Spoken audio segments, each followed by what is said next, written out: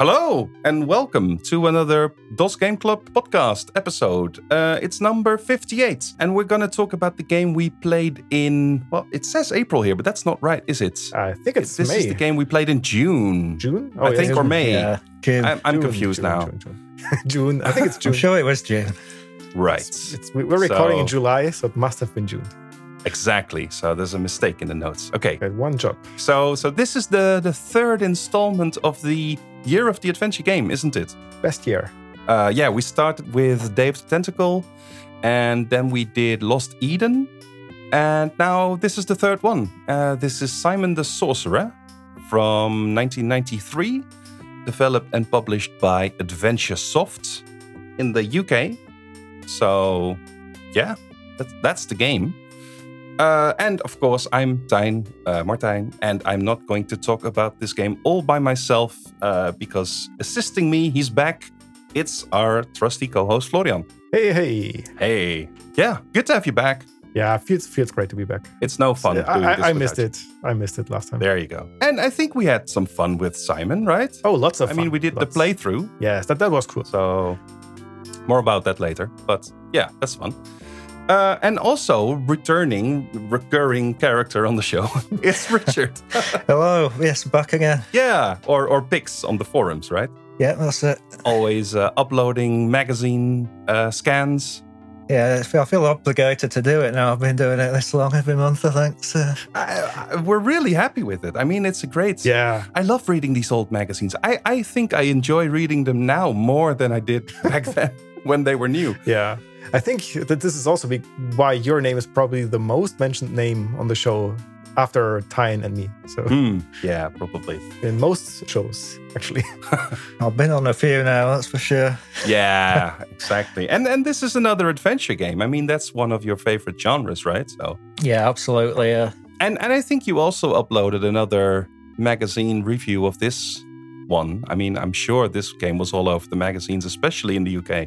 Yeah, so I've definitely got a few reviews and a sequel as well. So I guess we'll get to them at the end. Yeah, exactly. But let's start at the beginning first. That's a very good place to start. Dear Simon, I am pleased to announce that you have been chosen from literally hundreds of hopeful candidates to perform a death-defying but extremely worthwhile quest for which you will be rewarded quite a lot. All you have to do is rescue me from the hands of the evil sorcerer Sordid. Feel free to use my extremely valuable spellbook and dog to assist you. Look forward to seeing you soon. Wish you were here. Love and kisses, Calypso, Grand High Wizard of the village of Fleur-de-Lis.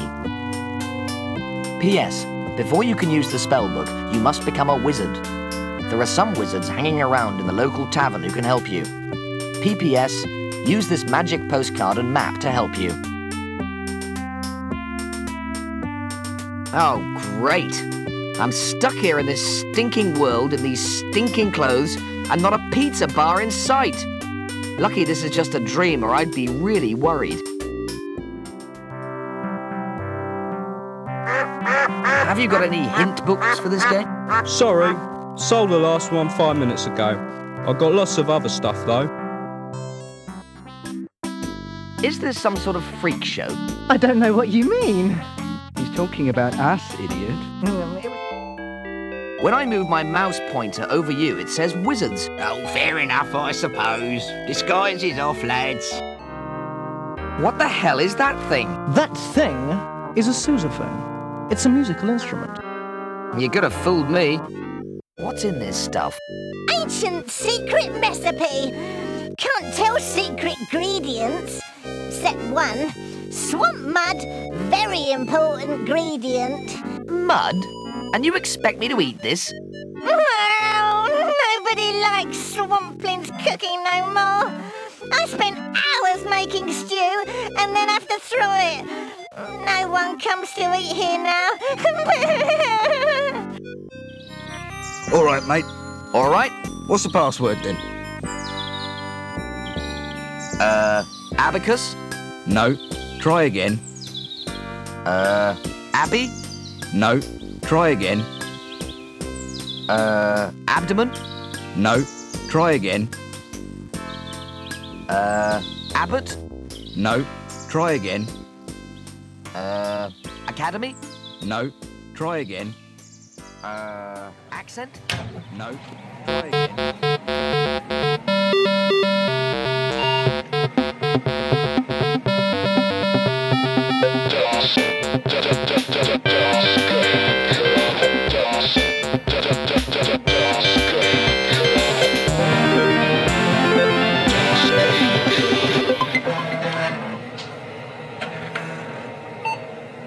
Right.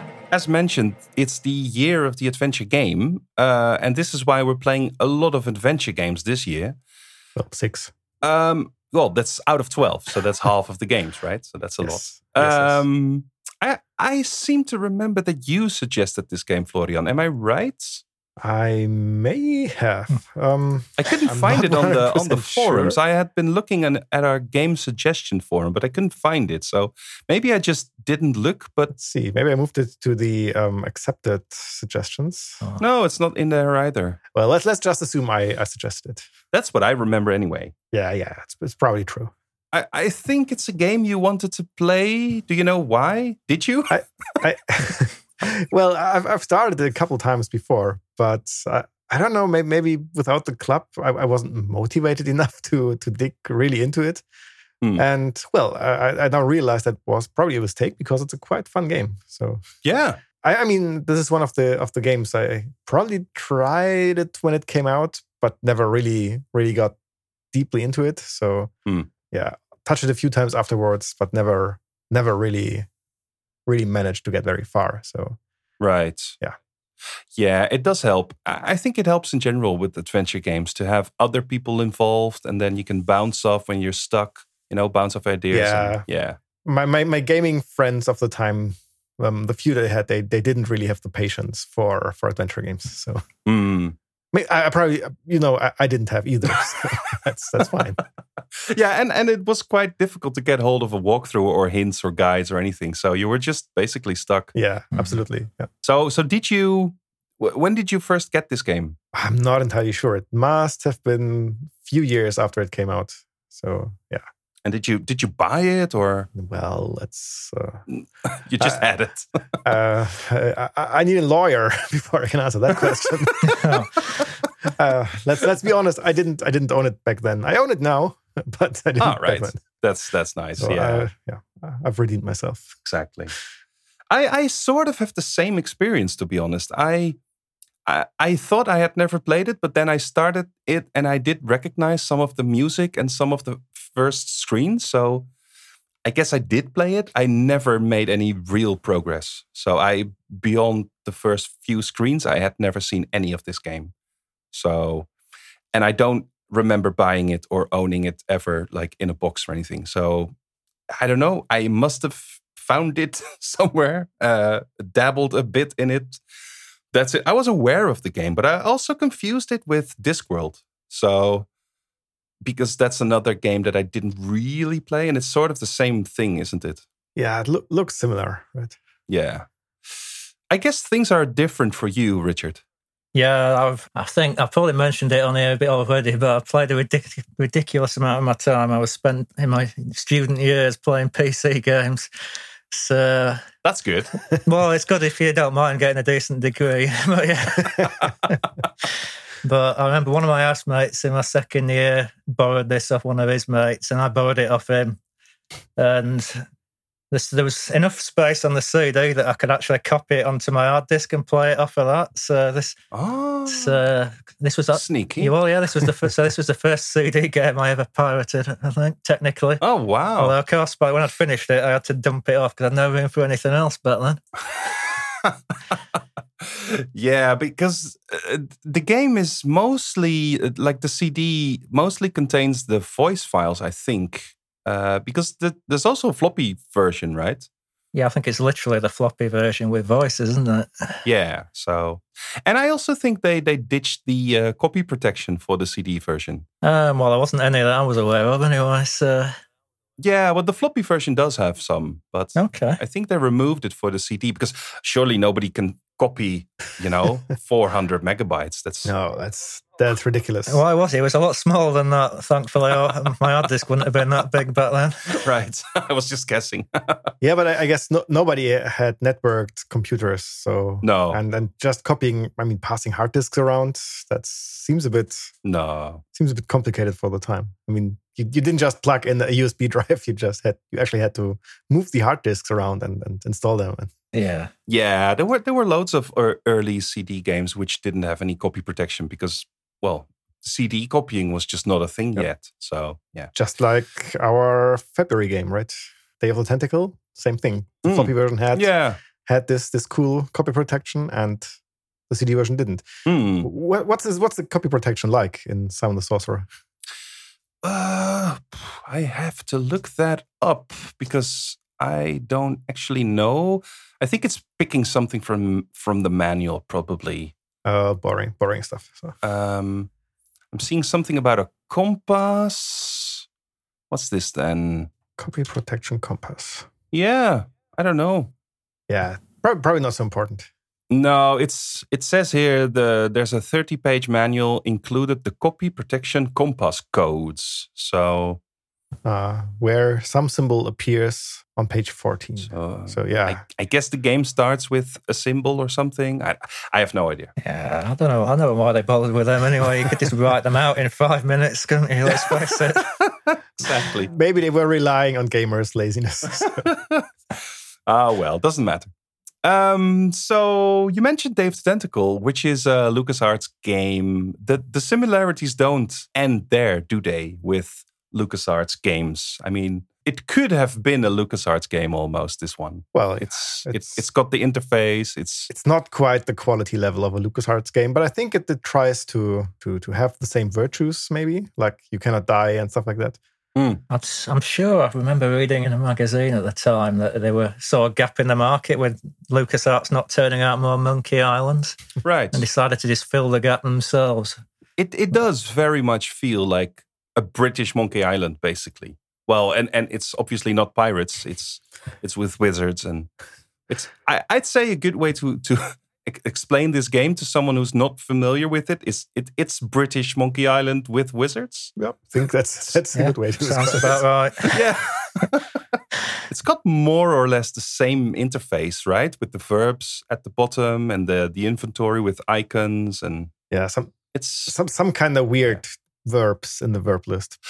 At least when you're coming from from LucasArts Adventures. Yeah, a few are a little different, but they're not spectacularly different. No. It's not like something like consume. If you've played Lucas games, you know what's going on. Yeah. So when was the first time that you actually played it for real and completed it? Then was it in college, Richard? Yeah, I'm pretty sure it must have been back then. I had the time. Let's face it. So yeah, I think it's probably I probably haven't played that many talkie adventure games at that point. I'd only just got my first CD drive, probably. So it's definitely a novelty. Right. And I think the humour probably just about right for student humour back then as well. For sure. So, very British, slightly cruel, shall we say. Yeah, that's a great fit for a young person. And I assume you have a boxed copy now. Yeah, I think I've got 3 copies of it in one form or another now. Wow. They came out with a dual pack as well, which I ended up picking up one of them somewhere, and then I saw another one that had a T-shirt in it, and I thought I've got to have that as well. So I ended up with 3. Wow. Is the pack like containing other Simon games as well? Yeah, it's got first 2 in. So I think they still sell it on the website. I don't know if you get the box or not, but that's true. I saw that the original. I don't know if it's original, but it looks very old. The AdventureSoft website. Because I know for years and years, it's back when I got getting into collecting all these things. It was you could still go and buy it from them like years after everyone else had ditched big boxes. Yeah. That's amazing. So for all I know, they might still have a few left. But it does say, if you go to their website, it's adventuresoft.com, and it looks like a 90s website. Yeah, it looks exactly like I'm sure I got my copy of the first game from them, and it looks exactly the same as when I bought it, and that was probably 15 years ago. That's amazing. And if you look at the website, it looks like they just sell you a boxed copy. So it has all the original system requirements, a 386 and 4 megabytes RAM. It's £10. So it's quite a good deal, probably, for a boxed copy. Well, yeah, that doesn't sound bad if it is boxed, yeah. Brand new as well. Yeah, it's amazing. So let's see. We have explained the game a little bit. Was this the first time that you played it for real then, Florian? I think it was, right? Yeah, I mean, I've probably tried it a few times, as I said, but I never really got very far in the game. So exactly. I think I may have explored the village and ended there. So I think I never even saw the forest before. So. Yeah, same here. Right. Sadly, I have to skip over the voice message section. I want to mention it, though, because I really wish people would send us voice messages. So we didn't get any for Simon. But if you do have thoughts on the games we're playing, or any thoughts on DOS games in general, or the podcast, please send a voice message. It's fun to hear from people who are listening to this. So you can email them to club@dosgameclub.com and just, record something using, I don't know, your phone or whatever. Send it and we'll include it. So that's a fun thing to do. And I think people should do that. Yep. Right. So with that out of the way. Yes, I think it's worth mentioning that this will probably be a spoiler-heavy episode again. Yeah. Like all the adventure game episodes, because we cannot talk about the game without talking about the story. Yeah. And we can't talk about the story without talking about the puzzles. So yeah. That's totally true. So if you're into comedy 90s Lucas style adventure games and you want to play Simon and you haven't, just stop now. Go play it. Go have fun. But come back. And then from this point on, we'll just discuss the story. Although actually the premise of the story, that's not containing any spoilers because that's just the start of the game. Yes. I think a large part of this is in the manual, actually. Although the game sort of summarizes it as well. It has some sort of intro, but it's a bit vague, I think. And I think the manual has more details. Yeah. I glanced at it. Yeah, there's a bit of backstory. The game seems to start where the manual ends, if anything, in terms of backstory. Yeah, yeah, because there's this whole story about a boy named Simon celebrating his 12th birthday. In the manual, this is, and there's some terrible magician, and he wishes at some point. Simon at one point wishes the magician to go away and to have a dog instead, and then. Suddenly a dog does appear at his door with a magic spell book. And I think the manual goes on to describe that the spell book is stored in the attic. And one day the dog goes up to the attic, starts barking. Simon takes out the spell book and a portal opens to some magic world. This is also sort of in the intro, right? Yeah. Yeah, that's where the intro starts. So yeah. I think Simon is this... lying on his bed and he's bored and he's actually planning to torture the poor dog for some reason, like 14-year-olds do. That's terrible. So yeah, I think he said he wants to put him in the dryer or the washing machine or the dryer or something. But luckily that never happens. So that is good. And what does happen is actually Simon is sort of tortured because he goes through the portal and then he's taken. A captive by goblins, I think, or actually goblins plan to capture him. It's not really explained well, is it? Well, I think he just drop into their pot? Yeah, they're trying to do a spell to conjure up food, aren't they? And he just sort of appears on this sort of big stone slab, and then they decide that he must be the food, and stick him in a pot. Yeah. But then Simon escapes. And he runs off and he reaches the house of the wizard Calypso. Mm-hmm. That's really the point where the game starts, I would say. It's where you first have control, I think, right? Yeah. So you're in this house. It's an empty house, actually. The wizard Calypso is missing. He's not there, but he has left a note. And the note implies that he actually had sent for Simon. So, I don't know. All of this was planned somehow. Long time ahead.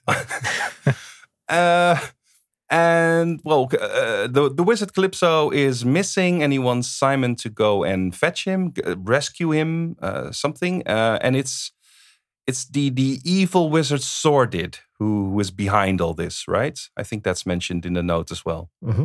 I think there's some instructions to go to the local inn, see the other wizards there. Yeah. Are they actually mentioned? I know that there's that he gets the mission to become a wizard, just like Guybrush has to become a pirate. But yeah, because the only way that Simon can use the spellbook really is for him to become a wizard first.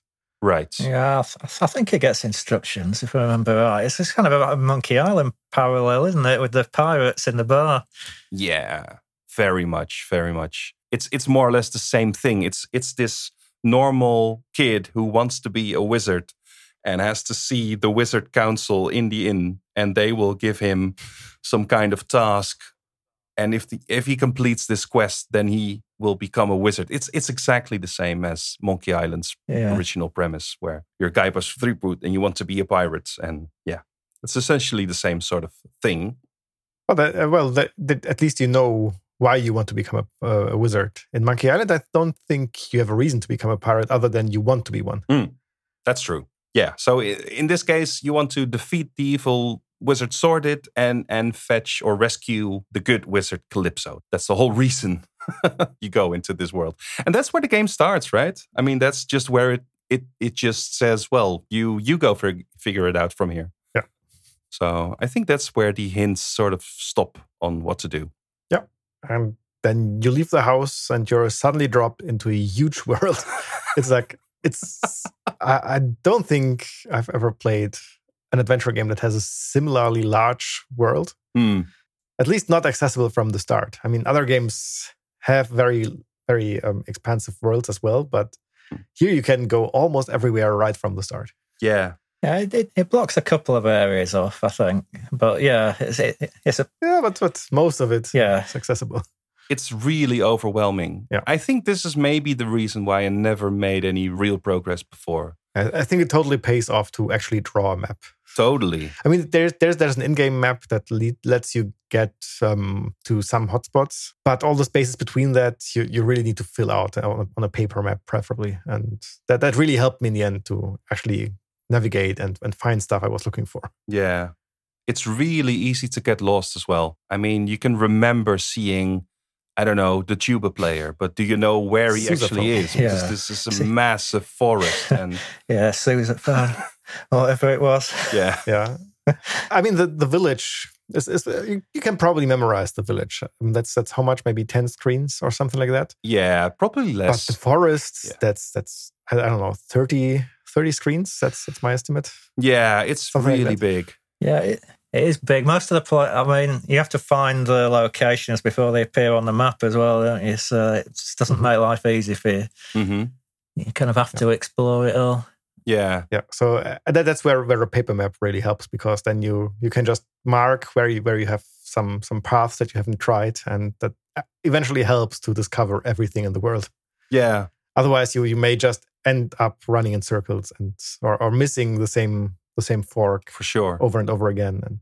And this also helps with just how overwhelming it is. It helps to, if you map it out, then it gives you a sense of, okay, there's this section and there's this section, and I need to help this. And actually, it's sort of, the game is quite difficult at the start because it's just so large and you don't know, there's so many options, you don't know what to focus on. Mm-hmm. It sort of almost gets easier as you go. Yes. I think we're going to talk about that later, but in fact, the beginning, as you said, is very overwhelming. And then once you think, now comes the hard part, that's actually when it gets a lot easier. Yeah, exactly. That's a surprising twist. Yeah. So if we start at the village, it's a pretty typical village, I would say. There's the tavern or the inn. That's where the wizards are. I think that's probably the first goal you're going to.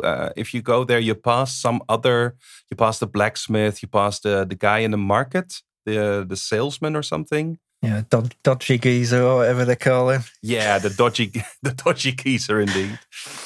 And it's not, I mean, he's trying to sell you something, but he also buys things. So it's a bit of a weird importing, exporting, I don't know. Yeah, though there's nothing you can buy from him no. or anything that you can sell him at that point. No.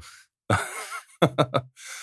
There's a shop as well, which I think you pass on the way, or maybe it's somewhere else. I don't know. Depends which route you take. There are several routes. Exactly. There's multiple ways to traverse the village. Eventually, you end up in this tavern, and it's sort of similarly laid out even to Monkey Island, right? With this front section with the bar, and then the back section where the wizards are. Yeah, absolutely. The quest is less direct, or how do you explain this? I mean, in Monkey Island, they give you 3 trials, and you can immediately try to figure these out. Yeah, well, but I think that's more or less similar in Simon, because they tell you, hey, to become a wizard, you need to have a staff that is 6 feet long, and it has a gem at the end. But you can't actually do this. I mean, it takes many, many hours and many, many puzzles later before any of this actually becomes relevant. Yeah, it's not like you can aim at it, is it? You don't have enough information to even know what you're aiming at. Yeah. I think that's a big problem with the game, actually, because in other games, in Monkey Island, you usually know why you are doing stuff. But in Simon the Sorcerer, I was often doing things because I could do them. And I never really, or in many cases, I didn't really know why I was doing them until much later. So I don't know. If you play a lot of adventure games, it's sort of in the mindset that you just go around solving these sorts of things anyway and don't worry about it. You just kind of get ahead of things. Yeah, sure. Yeah. But that's a good thing about LucasArts adventures, or at least the later ones, that you usually know what to do, and you know where the obstacle is, and you can use logic more or less to get over it. But in this game, you have to do lots of things and just have to try what's possible. And there's not often a logical connection, like things with the barbarian and the troll. That's like, you're helping the barbarian, but you don't know why. That's probably the first puzzle you actually solve, I think, right? That's what the first thing that I felt like was an accomplishment. Like, okay, I'm making progress. I'm not sure why, but I'm doing something. You mean helping the barbarian? Yeah. And then having him take care of the bridge troll. Yeah. I felt that makes sense. That's sort of that feels like progress. Yeah, but I mean, even if you get to the troll, you have no way of knowing that you have to help the barbarian to get past him. No. There's no logical connection. So you have to help the barbarian, and even then, it's still a bit weak, the link maybe. So it's just there to be a puzzle. The whole game is just a big puzzle to solve. Shall we explain this puzzle? Because we're talking about it, but I guess most listeners, by now they have played the game. So we can just... But it's also really, it's a barbarian with something stuck in his foot or something, I think. Yeah. And you help him. I think he has a spike or a thorn or something in his foot. And you help him. Well, you help him. And he gives you a whistle or something. Mm-hmm. And it's like, if you ever need any help, just blow the whistle. And I think for a good chunk of that first part of the game, it's pretty much the only object you have that's of any use. Well, there's some other things that you can pick up earlier. Like there's some things at the blacksmith and... Yeah. But and then finally at the bridge troll, you blow the thing, and it comes and helps and take care of the bridge troll. It's a kind of obvious type of puzzle for this kind of fantasy fairy tale world, I guess. Yeah, I reckon it starts you off, doesn't it? I think it's sort of gentle start.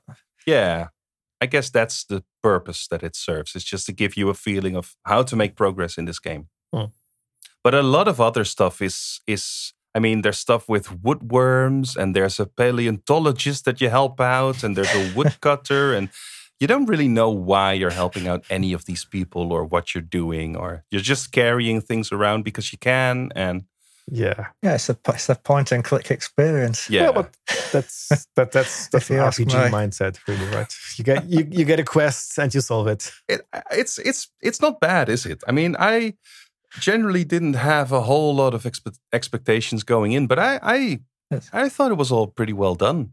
Yes, some of the puzzles they're a bit weird, like getting into the wood storage in the woodcutter's house. That was pure luck that I found it, and there's no way you can know it. Is that I think first you have to help him get an axe or something, or I don't know, something. Yeah, you have to get the mill with the anagram of Mithril or whatever. Yeah. Oh, there's loads of Lord of the Rings references. I think. Well, not a real reference, really. It's just mocking a Tolkien. thing from Lord of the Rings in it. But this woodcutter, once you've helped him, you're allowed into his house, right? You're not really allowed into the house. He just leaves and then you just enter. Well, he leaves and this unblocks the door. Yeah. That's really, exactly. Well, in adventure game terms, this means you're now allowed in. But yeah, it turns out he has this secret wood storage below his house. Yeah. It's pure. There's no hint, I think, in the game at all. Yeah, you have to put out the fire with a fire extinguisher, don't you?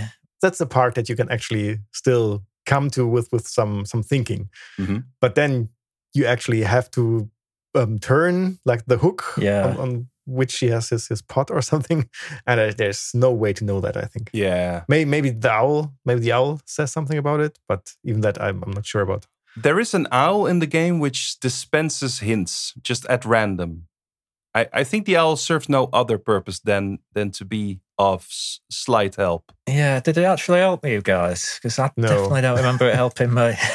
It helped me get rid of the tuba thing, actually. Or the sousaphone, I should say. Oh, yes, it says melons and sousaphones don't go together or something like that. Oh, really? Yeah, that wasn't the most obvious puzzle, that one, thinking about, That's another one of those more or less random puzzles. You know, for some reason, this one was super obvious to me. I don't know why. What? It was like, so in this puzzle, you have to obtain a melon, and there's this musician, a sousaphone player, and he's annoyingly loud, and he blocks... what's he blocking? Is he blocking off the way or something? Or no, you want the instrument. He's not really. He's just there. Yeah, he doesn't block you as such, does he? But if you walk on the screen and he's playing, then Simon gets annoyed and then walks off again. If you yeah. And for some reason, I don't know why, but I had this picture in my mind. Use melon with sousaphone. And what? It's like Simon does this football move and throws the ball, the melon into the sousaphone. Yeah. And then the sousaphone player thinks it's broken. I don't know why, but I immediately know that's what I have to do. As soon as I got the melon, I knew, okay, it's clear now. Okay. Yeah. For me, it was pure luck that the owl told me to do this, and I just had it stuck in my head, like, okay, melons and instruments don't mix. So, okay. Yeah, it's another typical example of just a more or less random puzzle it's just there to make you do something. Like, it's just serves no other purpose than just for you to have something to do. Well, I thought it's quite funny when he does the American football or whatever. It is funny. Yeah. No, totally. No, it is funny. Is there maybe a movie or something where I've seen something similar? Oh, I don't know. Bananas and tailpipes in Beverly Hills Cop's about as near as I can think of. But yeah, the game is just full of silly stuff like that. And honestly, it is quite funny. I mean, it's a nice world to be in, I think, for the most part. It's never particularly frustrating or annoying. Which is surprising, because before we started, some people said, "Oh, this is a very hard game. We will have so much problem with all the moon logic and all of that." It turns out there are maybe 2 or 3 spots where it's really, really luck that you need to find the solution. But other than that, it wasn't a particularly hard game. No. Yeah, I don't think it's hard to remember when it's been so long since the first time, but I don't think it's that bad. No. I'd have finished it without the internet anyway at the time. So yeah, I think if you just get into that adventure game logic and into the mindset of just picking up everything, talking to everyone, trying things, combine it sort of flows naturally. It's never particularly impossible. I mean, this term moon logic is used a lot for puzzles that make no sense. And even though I don't think a lot of puzzles make sense in this game, I don't think moon logic is really something to describe them by, because, well, a lot of them kind of sort of make sense in the world of this game. Mm-hmm. Yeah, they make sense in hindsight. That's the thing. For example, this pig, right?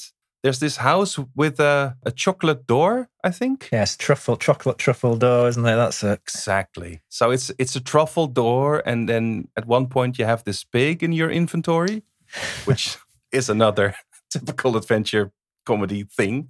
I mean, it's an unlimited inventory, and, well, anything fits. So even a pig. Well, no. well, it's got a magic hat, hasn't it? We haven't mentioned that yet. Yeah. It's A pig, a ladder. So yeah, the way to get through the truffle door is by have the pig eating the truffles, because pigs eat truffles, and well, it makes no real sense, but it also sort of does make sense. Kind of makes That makes sense. Yeah. So I don't think moon logic applies with stuff like this. I think it's just silly, good fun. I think that the first time I played it, I do remember this stupid thing. I got stuck just because I hadn't found the screen behind the house that you start in. There's a screen where you grow the beans or whatever to get your melon. And I just never found that screen. I was stuck forever on that. I swear it's that sort of thing that gets me in adventure games every time. Yeah. It's one of those places you start out in Calypso's house, and then you just go to the village and you never return. Yeah. Because there's no reason for you to return. And if you haven't found the backyard by that time, I can imagine it's really hard. Yeah. It's also not very obvious. I mean, it's sort of in an awkward position. It's not really made clear that this is a path. So, yeah, it's a classic problem with these games. And there's also no highlighting or anything, because I think you mentioned that in one of the remakes there is, right, Florian? Or one of the more recent versions or something? No, I just played the CD version, but in ScumVM, and then you get highlights for hotspots. But I don't think they don't work for other rooms. They just work for objects. Right. So even with that, it wouldn't have helped to find the exit now, right?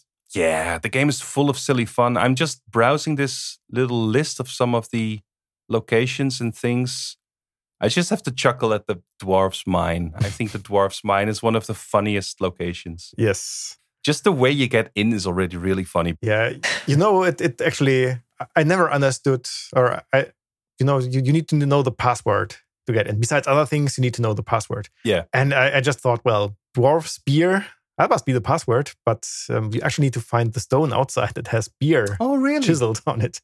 So that's where they hide the password. And I only understood that in hindsight. Oh, that's funny. Yeah, it's got this massive list of words you can try out if you ever did it. Yeah.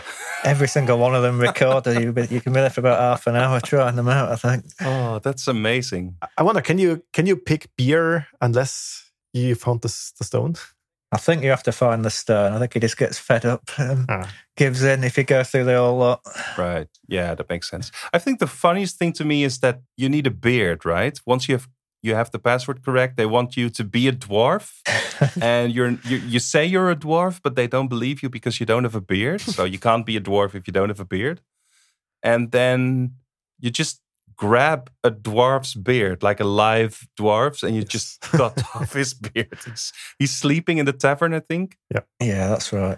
And somewhere you find scissors. I don't remember where you got them. But yeah, that's it. You find scissors and you just cut it off, and he's left with a perfectly shaved face after, of course.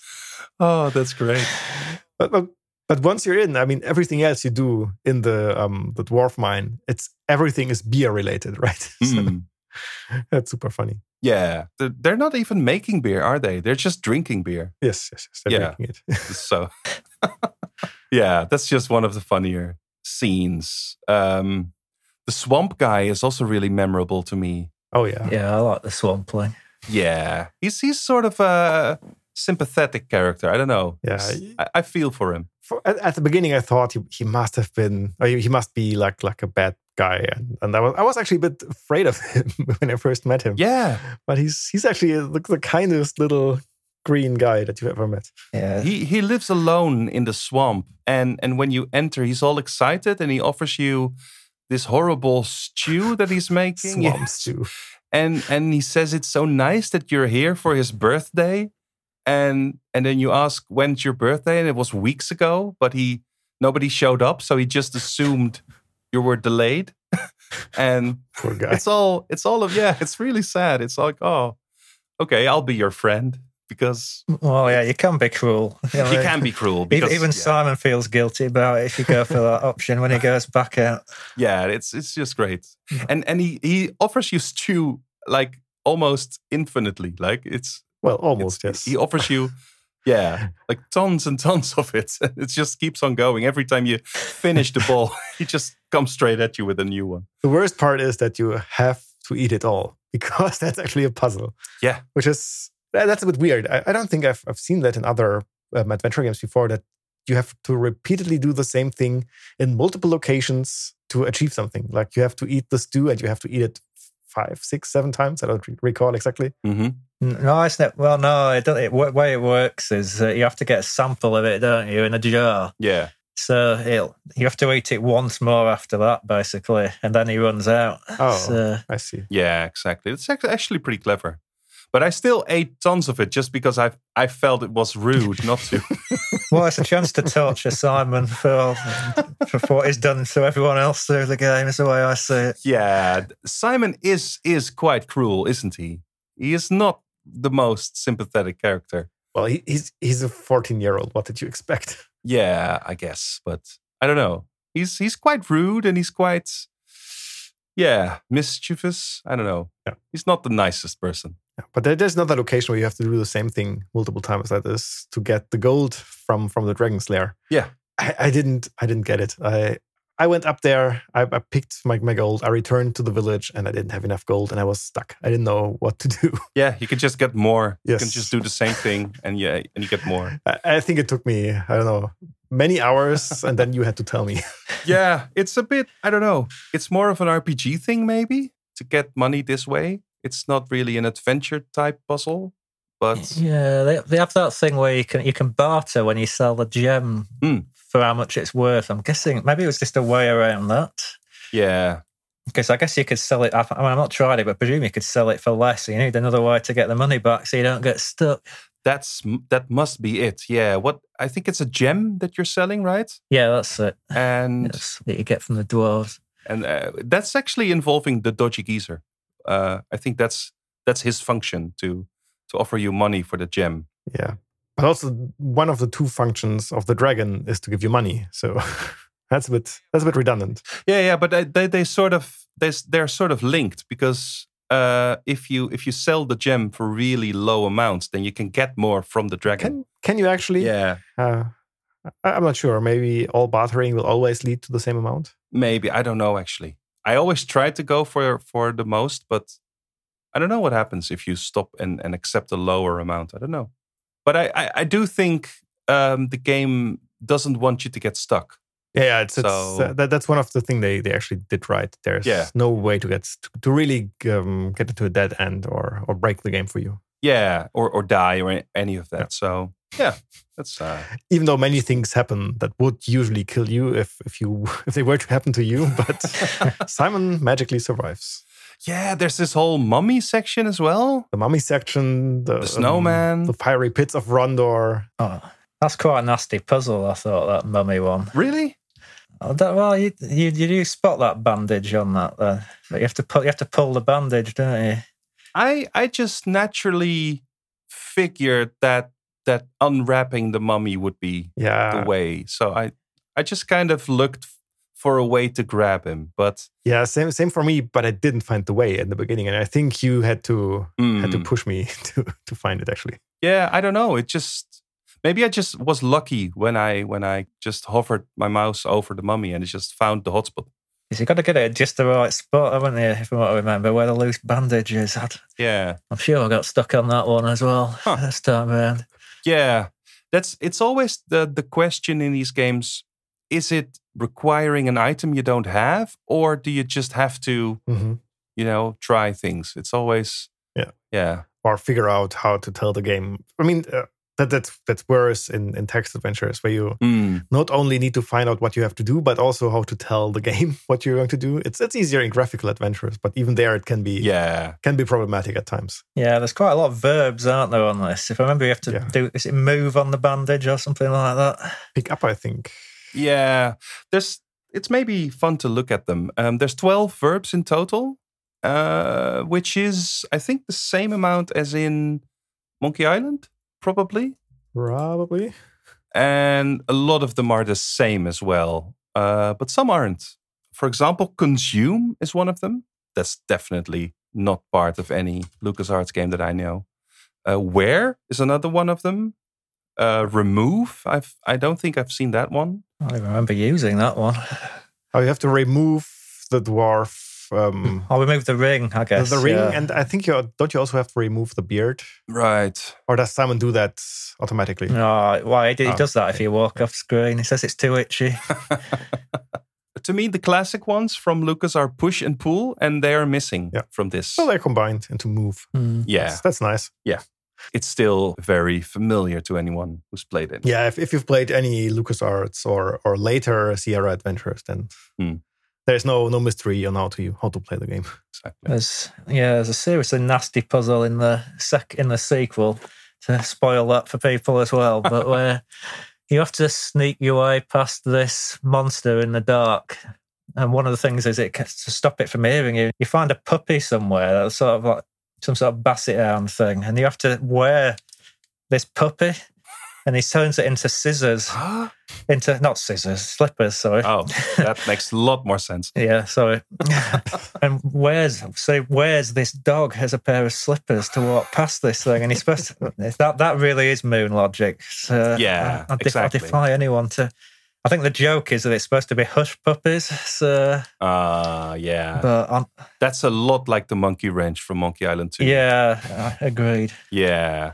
That is actual moon. That's what I meant earlier, that most of the original game doesn't have a whole lot of this like utter nonsense that you just can't figure out. It's more logical nonsense. So the basic story is that once you have passed the test, these wizards, they want to... Actually, it involves the mummy, doesn't it? I think the mummy is guarding some kind of... Yeah, the mummy's got the staff that you're trying to fetch. That's what they actually want, these wizards. Exactly. So once you fetch the staff, I think the game sort of flows rather rapidly from that point on. I think the bulk of the game is actually becoming the wizard. Up to that point, yeah. And from that point on, it sort of flows pretty quickly towards the end. I think in terms of playing time, it's at least 2/3 is becoming a wizard. Yeah. Yeah, and also you get less and less options because of this massive game world that we talked about at the start. There's just less and less places that you have not visited or used or gone through. So even worse, once you are a wizard and you have helped the druid with his frog problem, then you are limited to, I don't know, 10 rooms and then 3 items. Or something like that. So that's really when the game, it really narrows down a lot, and then it's just from there on, it's really just doing the few things that are possible. And yeah. You mean the end part where you enter the tower? Yeah, I think those are the two big goals you have. Like first becoming a wizard. And then entering the tower. This is Sordid's tower. That's sort of the end section. And you need to figure out how to get in. And once you're in, that's basically just a few screens and then the whole game is over. It's just... Well, yes. And then you go to the fiery pits of Rondor. But I think that's precisely 3 more screens. So Exactly. So it really wraps up once you get to the end and it narrows down. Yeah, and you lose all your inventory when you enter the tower. So there's no... Not much thinking about what you can do. And inside the tower, there are not many objects either. So that's true. It almost feels like they developed the tower section first, maybe, or separately. Yeah, it's almost like a tutorial section when you think about it, isn't it? Yeah. So it ties you down into little sections, doesn't it? So you've got the garden, which you can do while you're small, while you've drunk the potion or whatever it is. Mm-hmm. Then there's the tower itself, which has got like 3 or 4 floors or something like that. Yeah. And you can't go back and forth between them. So it's like tying you down your options and making it a bit easier for you. Yeah, it was really surprising because it's huge at first and you're overwhelmed. You don't know what to do. But once you're near the end, it pretty linear. Yeah, it narrows down and it just, if you just combine the things you do have, it solves itself almost. Yeah. So in the beginning, you make like 4 or 5 promises to people that are all longer, in quotes, longer puzzle chains. Mm-hmm. And once you've done all of those, it's really just one chain of events that can happen. Yeah, exactly. And it becomes more, what's the word for this? Like sequential, like there's... Yeah, linear. Yeah, exactly. Is that the word? Yeah, linear. Mm-hmm. So, yeah, you basically, you solve the tower because there's these demons, right? There's the demons at the top and they're guarding the teleporter, I think. Well, I think they're not really guarding it. They just don't want to tell you how to use it unless you help them. Yeah. And using it turns out just to press a button or something. So Yeah. Exactly. Button mark self-destruct for some reason.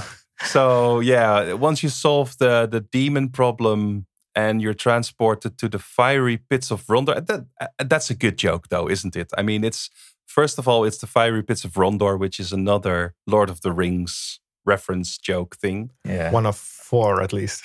Yeah, but then it turns out it's actually a tourist attraction. That's funny. That's funny.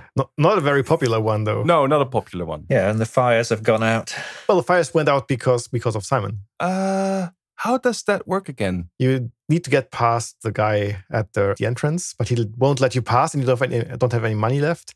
So you ring the fire alarm, That's true. and that causes the sprinklers to extinguish the fiery pits. So actually, you turn off the fires, which is the feature of the fiery pits. Yeah, yeah. And then you meet Sordid, right? Mhm. There's just this one screen where Sordid is standing. And he's kind of pissed because the fiery pits have turned off. Yeah, and yeah, I think it involves maybe 2 or 3 steps. Yeah, it's not very complicated all in all. No, so you turn him into stone or something. Yeah, I mean, in the tower you find his wand, and it's the wand. I mean, we didn't talk about it, but he has turned many people in the world into stone, including Calypso, I think. Yeah, And then you turn Sordid into stone as well, and then you destroy the wand to release everyone from their stone state. Yes, thanks. And that's one of the funniest sections because they play this out so long, and I mean, as soon as you throw the wand into the fiery pits of Rondor where they get destroyed to release everyone, you immediately know this is not going to end well because Sordid is standing right there, which you have just turned into stone. And yeah, it plays out for so long, and it's like, you know what's going to happen. I really like that section. It's really funny. It's really funny that you just realized, oh, I thought I had beaten the evil guy, but now I've turned him back into life. So this is no good. I think this is when you get a call from Calypso, right? Yes. This is also really funny. It's just a Super random phone. That's just Just drops out of the ceiling or whatever. And Sordid answers the phone, and it's for you. oh yeah, it's That's great. Calypso tells you to just delay him a bit because he and the other guys are coming to help you. But spoiler, they never do. No, I think that's sort of the joke is that Calypso. You never see him. No, there's no actual footage of Calypso in the entire game, even though he's like the main character who came up with all this, but he's never shown in the actual game. So you have to solve it yourself because he doesn't show up. Yeah, and basically. Not as floor wax it is. Yes. Oh, that's the thing. Yes. That's the thing. That ends up in the worst animation in the whole game. Yeah, but how would that not have looked ridiculous, whatever you did? No idea. And also, isn't the floor wax just outside of where he's standing? Yes. So it's on the one screen further. But that's the same with many puzzles in the game, to be honest. Yeah. Many puzzles you just need objects from one screen and you carry them into the next screen, and then you can solve the puzzle. Yeah. Sometimes even multiple ones, like getting the wax. Mm. I mean, you need to get into the witch. No, not the witch's. The beekeeper's house. Yeah, the beekeeper. And there you find the this net hat and the smoke box, and that's all you need to get the wax from the beehive outside. So, and there's lots of puzzles like that. Yeah. So. Yeah, it is kind of funny though. I mean, by the point where you're so far into the game and towards the end, I don't think you're as critical anymore. You're just laughing all the time, and it's just it's just good fun. Yeah, and I mean the whole game is kind of funny. Yeah, but the end section is really good. Yeah, it's just pure. Except for this animation in which Sordid tips over or he slips on this floor wax. I don't think I've seen a worse animation in any adventure game ever.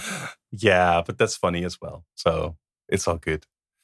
Yeah, that's the whole game. I mean, then immediately it's the credits, I think. Yeah, well, yeah. I think you still have to push him into the fiery pits, but other than that, yes. Yeah, it sets it up for a sequel, doesn't it? Simon just sort of pops straight back home and then gets drawn in by some giant hand or something, isn't he? Exactly. Which is completely ignored, by the way, if you've played part 2. He starts back in his ass again. Right. But it does set up a sequel, so they must have had this idea of making a second game, even though it doesn't actually use the plot device that they set up. And I also think the game just quits the DOS after the credits. That's also kind of funny. Mm-hmm. I actually thought it had crashed. Yeah. I started it over and had to play the entire end section again because that's when I last saved. Just to find out, oh no, that's how the game actually ends. Well, yeah, you got dancing demons at the end. Yeah. Yeah, but once they're done, the game just quits to DOS. Yeah, or if you're playing ScumVM, it just quits. Yeah. I assume is there a message when you're playing in DOS actually? No, I don't think so. No, Not even that. Nothing is significant anyway. No. And I think this is because there's no menu or anything. Oh, right. So there's nowhere to go for the game. There's nothing. This is also a thing when you're starting the game, by the way. Yeah, I was just thinking. You have to watch the intro every time. And you can skip through it, sort of. You can skip it with... Can you press both mouse buttons to skip it? Yeah. Or press enter or space or something. You have to do it like one scene at a time, though. So there's still like 4 or 5 things to skip. Exactly. That's the thing. And it takes a couple seconds before you can skip each scene. Yeah. So can I just slam the button and be done with it? No. And it's a bit unnecessary, isn't it? I think they just didn't really put any thought into this because, I don't know, every time you want to load your saved game, you have to go through the intro again in these chunks, 4 or 5 chunks. And once the game is started, that's the first point where you can actually load your game. So they should have just gone with a menu, but they didn't. So sequel's exactly the same as well. So yeah, to be honest, I think it's not that bad. I mean, you start the game and then you play it for an hour, 2 hours, and you've lost 5 seconds. Yeah, in the beginning. it's fine. It's fine. It's okay. It's fine. It's okay. And the way you get to this menu is by using the postcard. Yeah. Postcard, right? That's kind of a novel thing because the postcard is just an inventory item. And by the way, the only one that you don't lose when you enter the tower in the end. Yeah, because otherwise you couldn't save or load your game anymore. Yes. Yeah, I've not seen this where an inventory item is the menu. That's sort of a novel thing. I feel like I've seen it, but I couldn't tell you where. Yeah, that's the whole game. Yeah, we haven't really talked about the paleontologist and the Millerith for the woodcutter because I think that's a kind of a funny puzzle as well. Okay. So you find this paleontologist who's looking for the missing link between human and vegetable, I think. And he's digging a hole and looking for fossils. And somewhere, I don't remember where, it's probably not so important, you find the fossil. And then you give it to him and you say, oh, where did you find it? And actually, you need to find this magical metal for the woodcutter's new axe. And you know where it is because you got a metal detector, I think from the woodcutter as well, right? Yeah, that's right. And you know where it is, but you don't have a way to dig because you don't have a shovel or anything. Mm-hmm. So you just tell the guy, oh yeah, I found this fossil over there. And then he digs the hole for you and he's not interested in this super valuable Millerith. He's just digging and cursing about Simon for telling him that's where he found the fossil. Yeah. So I really like that one. That's great. I think maybe in the end we can see what we forgot to mention, but I mean, there's also this whole section in the notes where we talk about how this game came to be, and I think it's a nice diversion from. I mean, we've talked about the game contents for a while now, so maybe we can move on to this part for a little bit. Although, actually, I say this, and now I immediately think. I don't actually know a whole lot. I tried to do research, but it's really quite difficult to find good information about these people.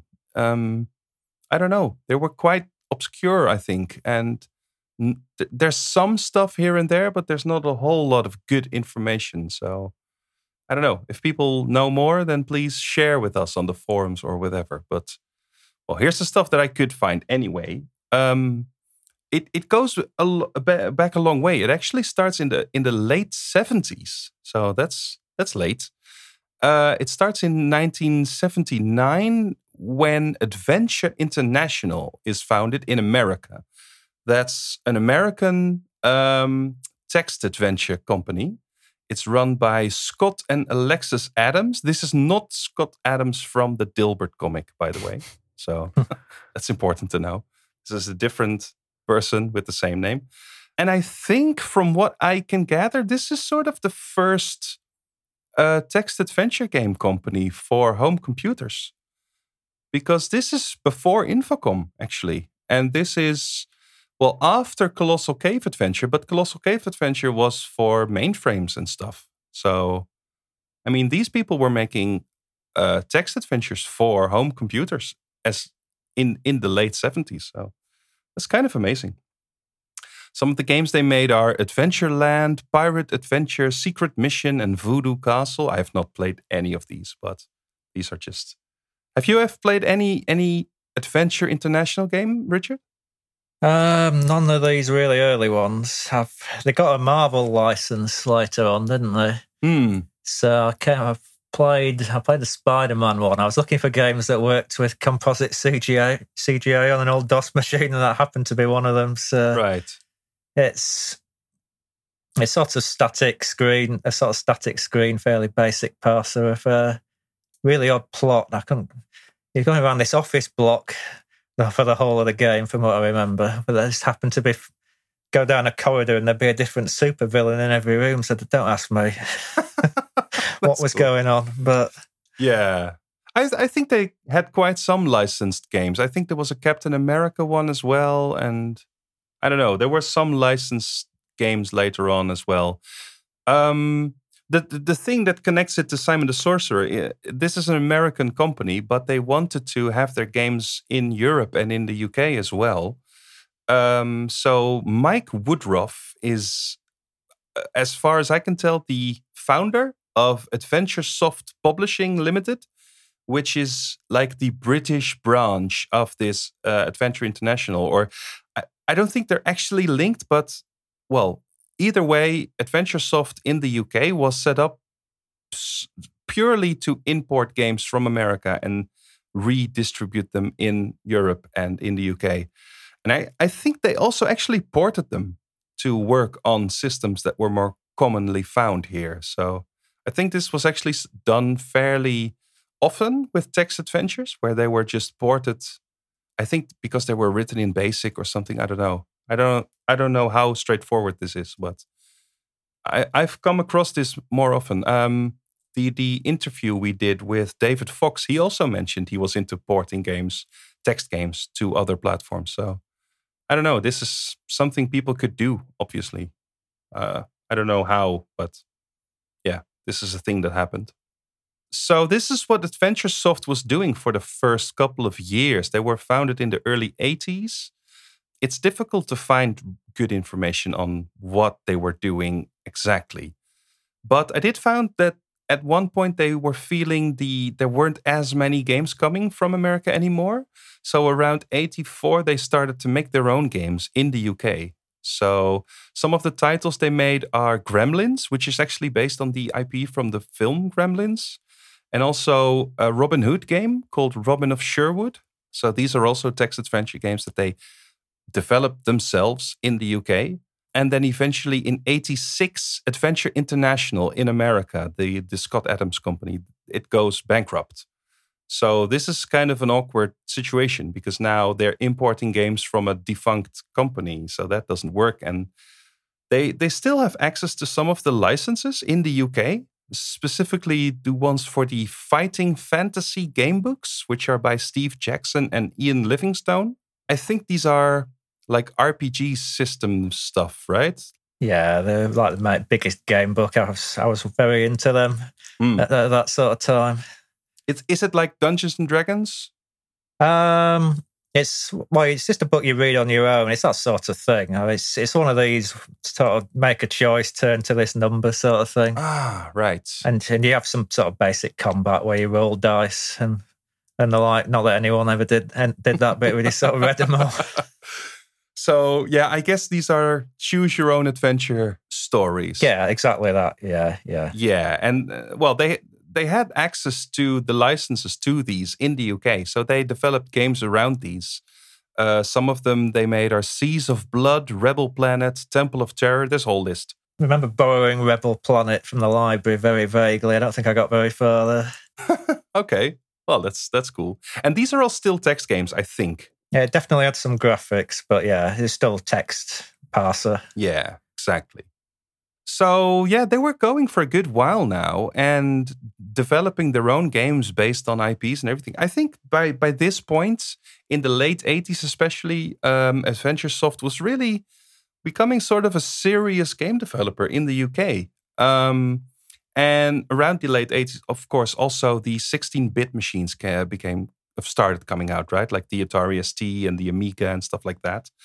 So I think by the late 80s, the text stuff was getting old and they wanted more graphical, interesting things. And they focused on making games around Elvira, Mistress of the Dark, which is a series they developed. I don't know if this is based on an existing IP or something they came up with themselves. Yeah, it was an IP. I think there was an interview I heard with Mike Woodruff. I think the IP was floating around. Right. Because it might have been when Mirrorsoft or some other company was looking for it and the license became available and they didn't take it up. Because there's a few Elvira films, I think, not that I've ever seen one, but she used to present like horror movies and things on the BBC over here, sort of do the intros. Right. So they developed games in the Elvira series, and they also made a game called Personal Nightmare, which I think was a bit of a hit. That was a bit of a hit game for the Amiga, I think. So yeah, they renamed themselves to HorrorSoft at this point.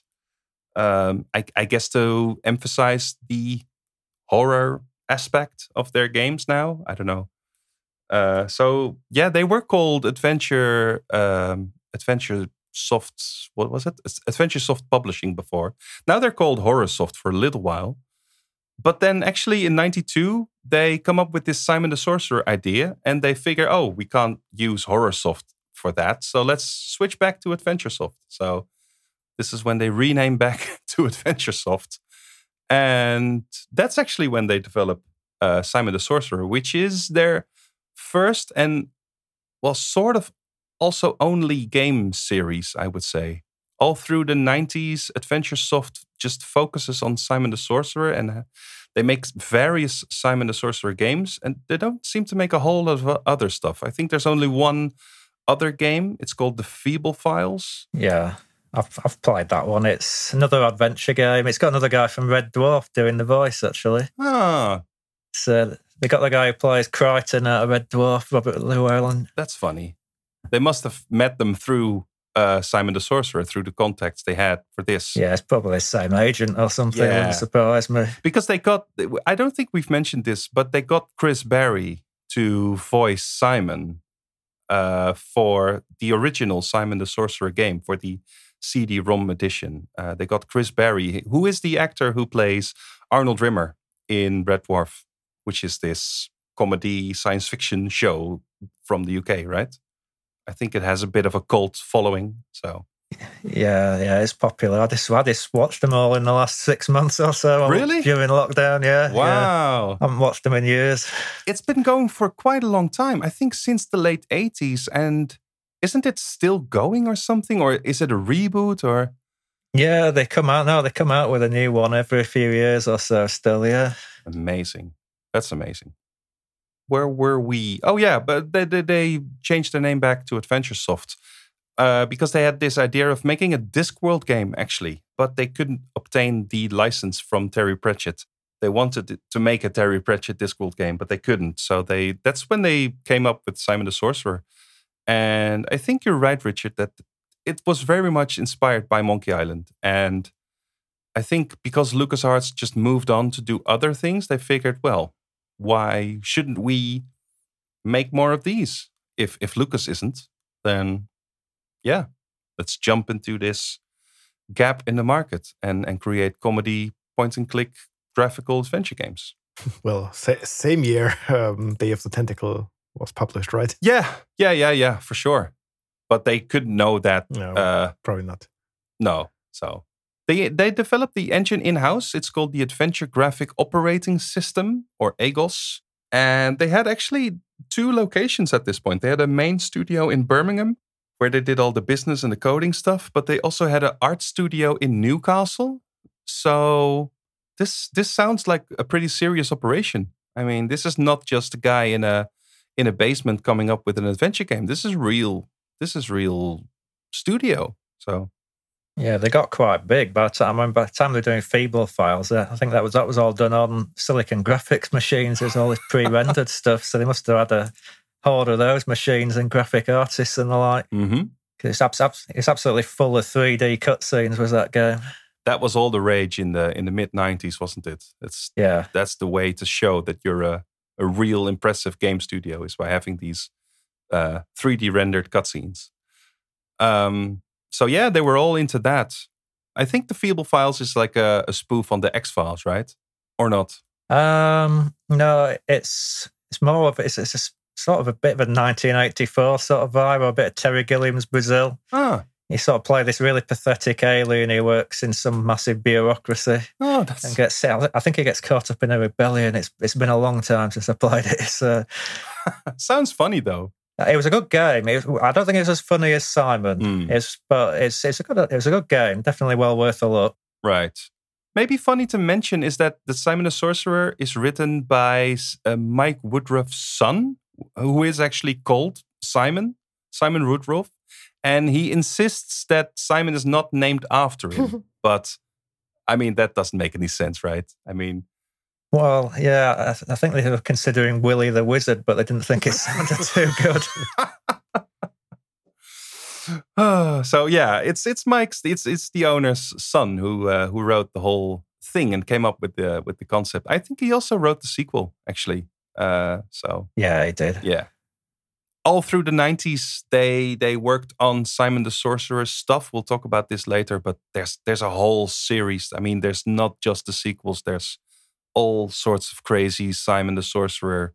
I mean, there's a pinball game and there's a puzzle game pack, and it's all, I don't know. They were going all in on the Simon the Sorcerer theme and IP.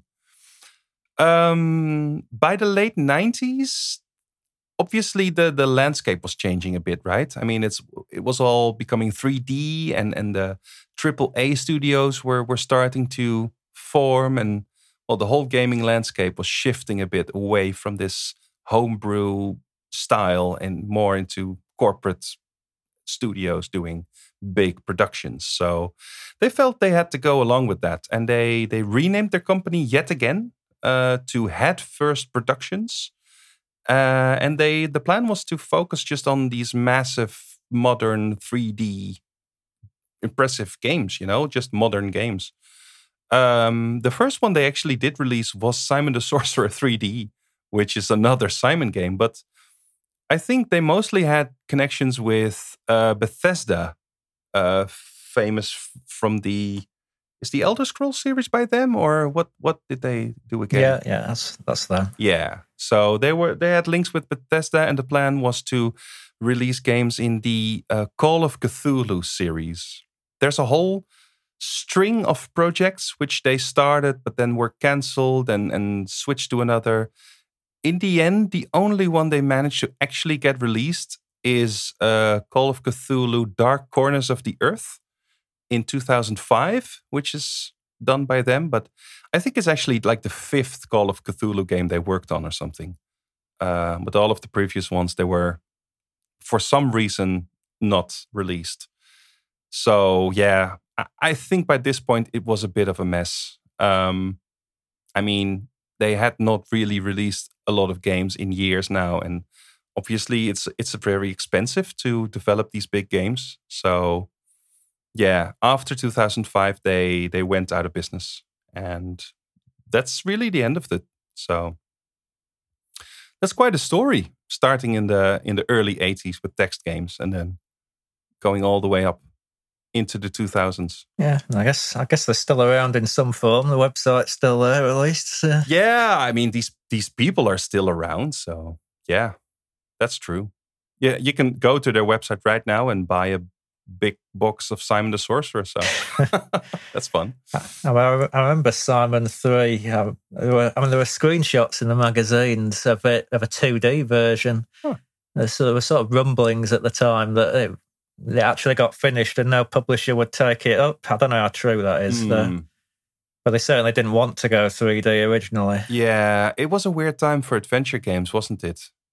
The 3D craze was so big, and publishers, they basically killed off the genre for a bit. Yeah, it's about then when I started sort of playing older games and stopped just looking forward all the time because of that. As someone who was into adventure games. Yeah, there wasn't a whole lot of, big studios doing them anymore in the late 90s. I think actually Lucas was one of the last ones to keep making them. But yeah, it all dried up and it moved to smaller studios, smaller developers making these. And I'd say since then, there's been somewhat of a renaissance, really. Yeah, definitely. So there's like studios like Wedget Eye nowadays, which are making great old school adventure games, other people as well. So it's sort of back now, but there was a whole time when there were very little, especially 2D point-and-click adventure games. Yeah. Yeah, 3D just wasn't up to it back then. Yeah, and also the controls were often problematic, and I don't know. I don't think. Yes. Yeah. Simon 3D was the old tank controls. Yeah, and massive maps for some reason. I don't know why. Yeah, they weren't the only ones who tried tank controls in an adventure game. There are bigger names that made the same mistake. Yeah, it's all a bit of a mess. They were trying to be modern and trying to be, something that just doesn't work. And oh well. So yeah, this is the story. I have some sections here on my notes, and it just says graphics and sound, but it has nothing. It has nothing in them. There's not much to say about them, right? I mean, the graphics they look like an adventure graphics from the early 90s.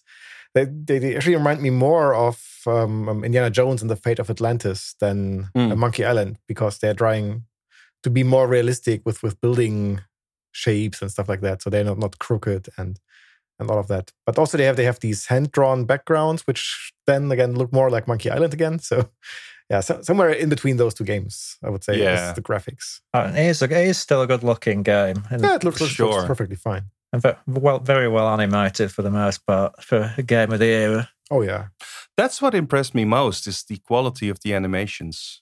I mean, except for when Sordid falls over.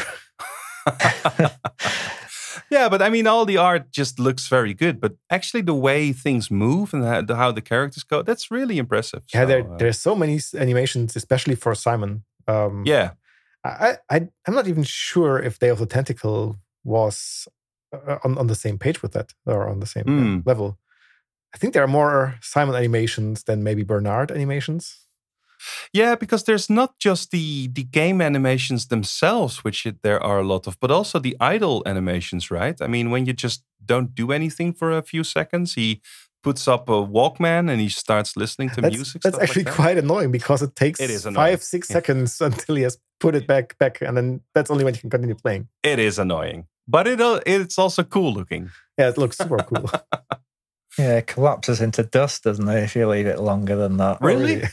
So there's something else after, yeah. Or maybe. So yeah, there's just lots of great animations, and they all look really good. So yeah, well done. I think all the graphics are in just basic VGA though, right? Yeah. This is not, yeah. I don't think there's anything special about the technology concerning graphics or sound and music. No. It's just how it works. Looks good, yeah. And it's the same thing with the music, really. I mean, it just sounds good. It's all, MIDI, ad-lib, that sort of style music.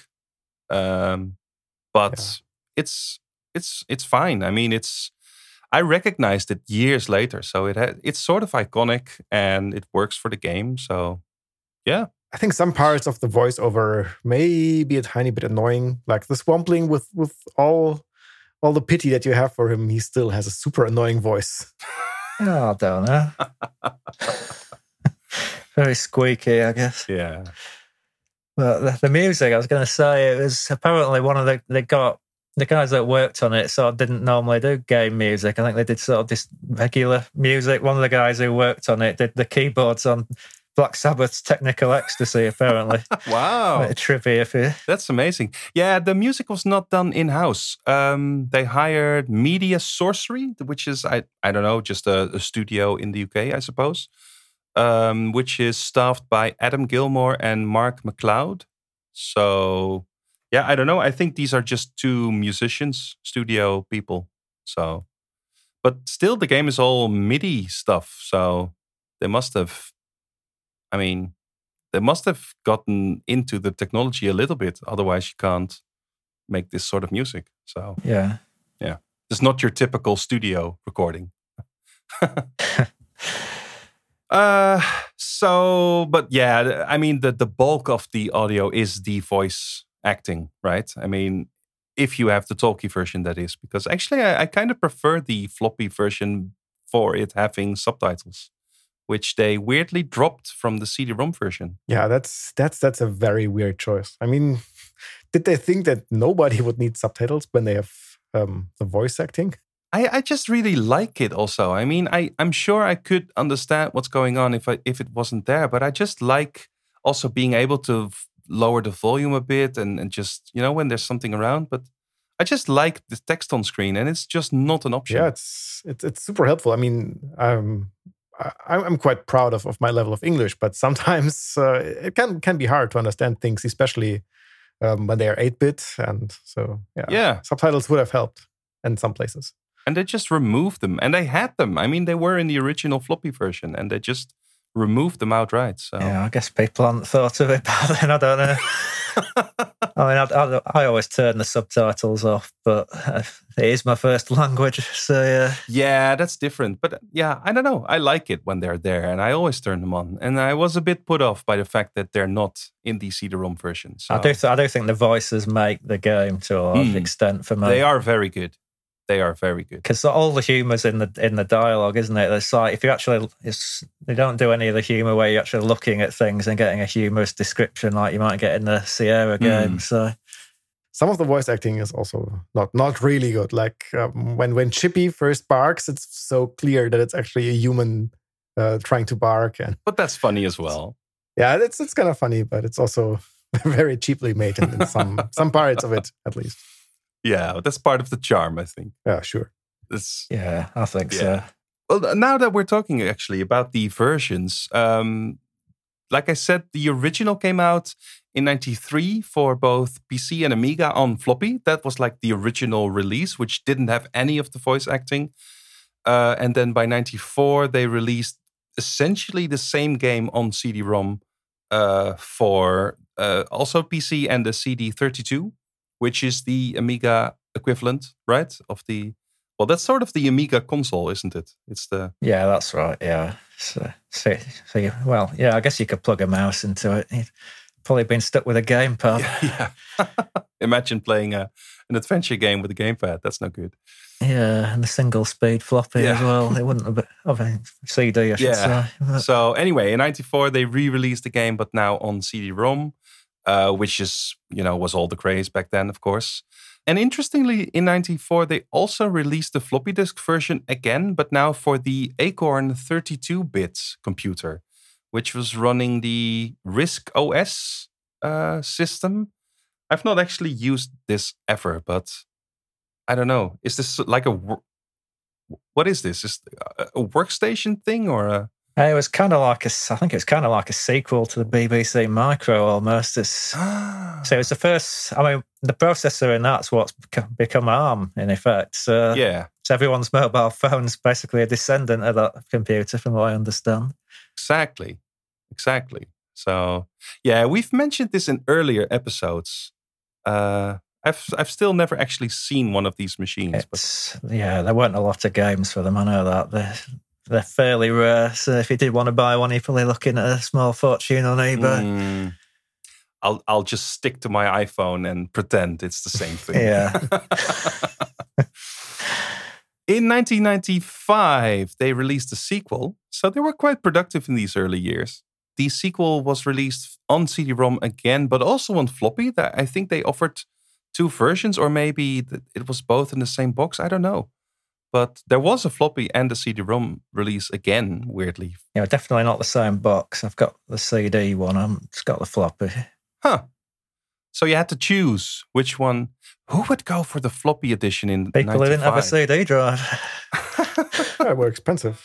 And it ran in both MS-DOS and also in Windows. I don't know if the Windows version was exclusive to the CD-ROM, or I don't know. But check. I think the one I've got might be DOS only actually at the time. Huh. I think the Windows one might have come on later. Right. The one that you can buy now on adventuresoft.com, that actually says only Windows. I don't know if they run on DOS, but they say only Windows. I think the Windows 95 version is just the DOS version. That's what I think. Probably. But I don't know. The game was also the sequel. The sequel was also planned for the Amiga, but it was cancelled. And also by 95, I'd say the Amiga's time was over, wasn't it? It was very much. Yeah. I think Doom is like what killed it off. So, yeah. Interestingly, later Epic Mega Games bought the sequel and released it. So there's actually a version by Epic Mega Games from 2000 of Simon 2, which runs on the Amiga. So that's a very weird. That's a weird decision, but they did. That's almost. I mean, I don't know. Did the Amiga retro craze, did it already start in 2000?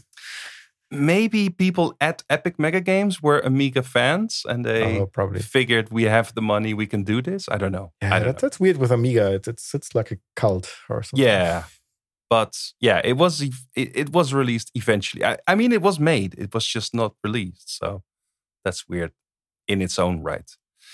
In 98, this is when the craziness starts. In 98, they were really trying to make Simon the Sorcerer a thing.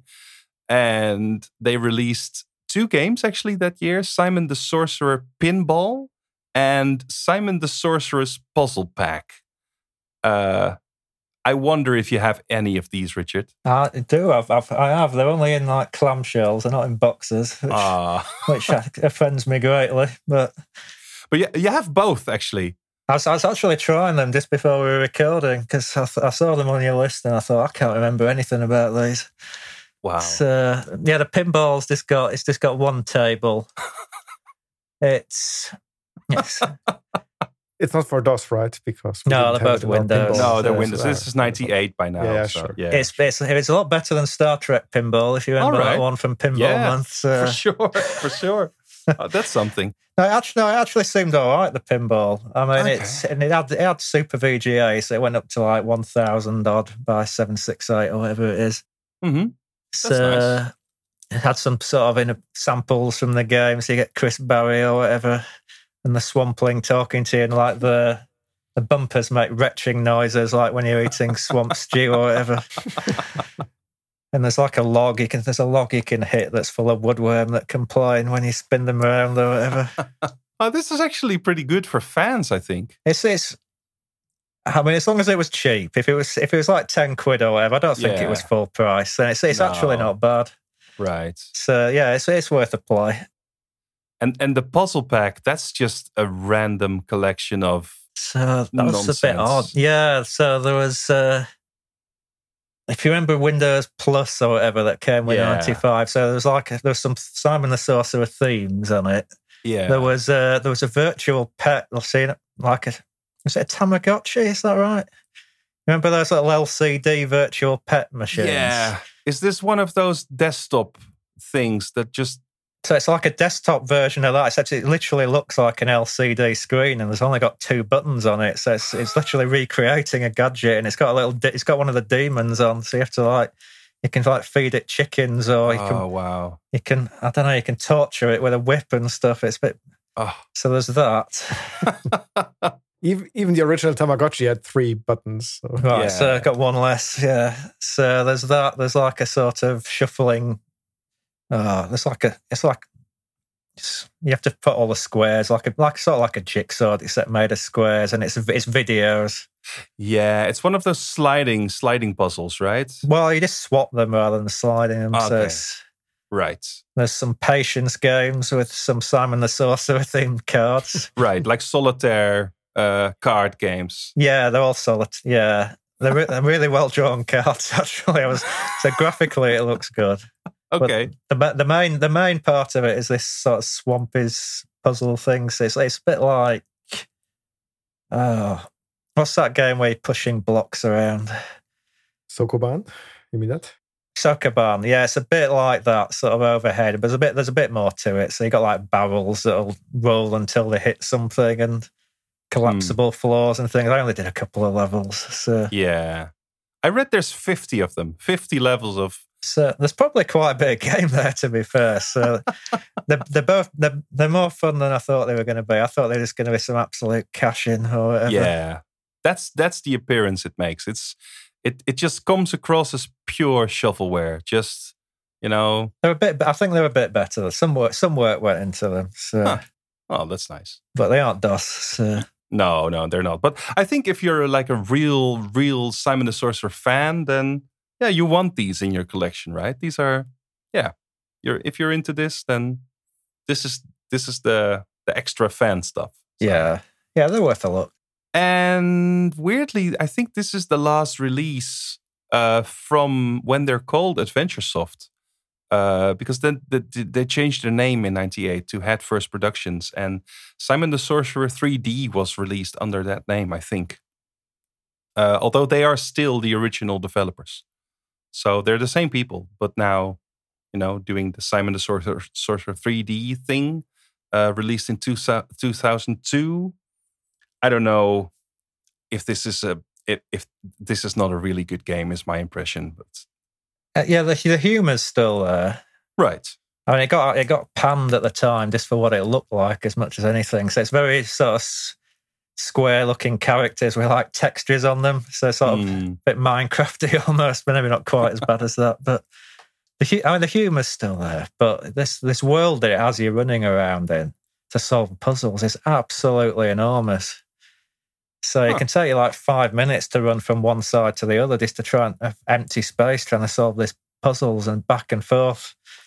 So yeah, I wouldn't recommend it without a walkthrough, but. Had this fantastic puzzle at the end, I remember, to spoil another puzzle, where they've got this computer that's like controlling the universe that you have to reboot or something. You have to stick a CD in it. I can't remember the plot well enough to say how you get to that. But you have to.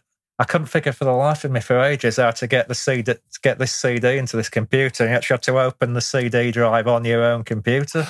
Oh, really? A sort of meta puzzle, yeah. That's actually pretty good. So that had me stumped for ages. So yeah, that is a good puzzle.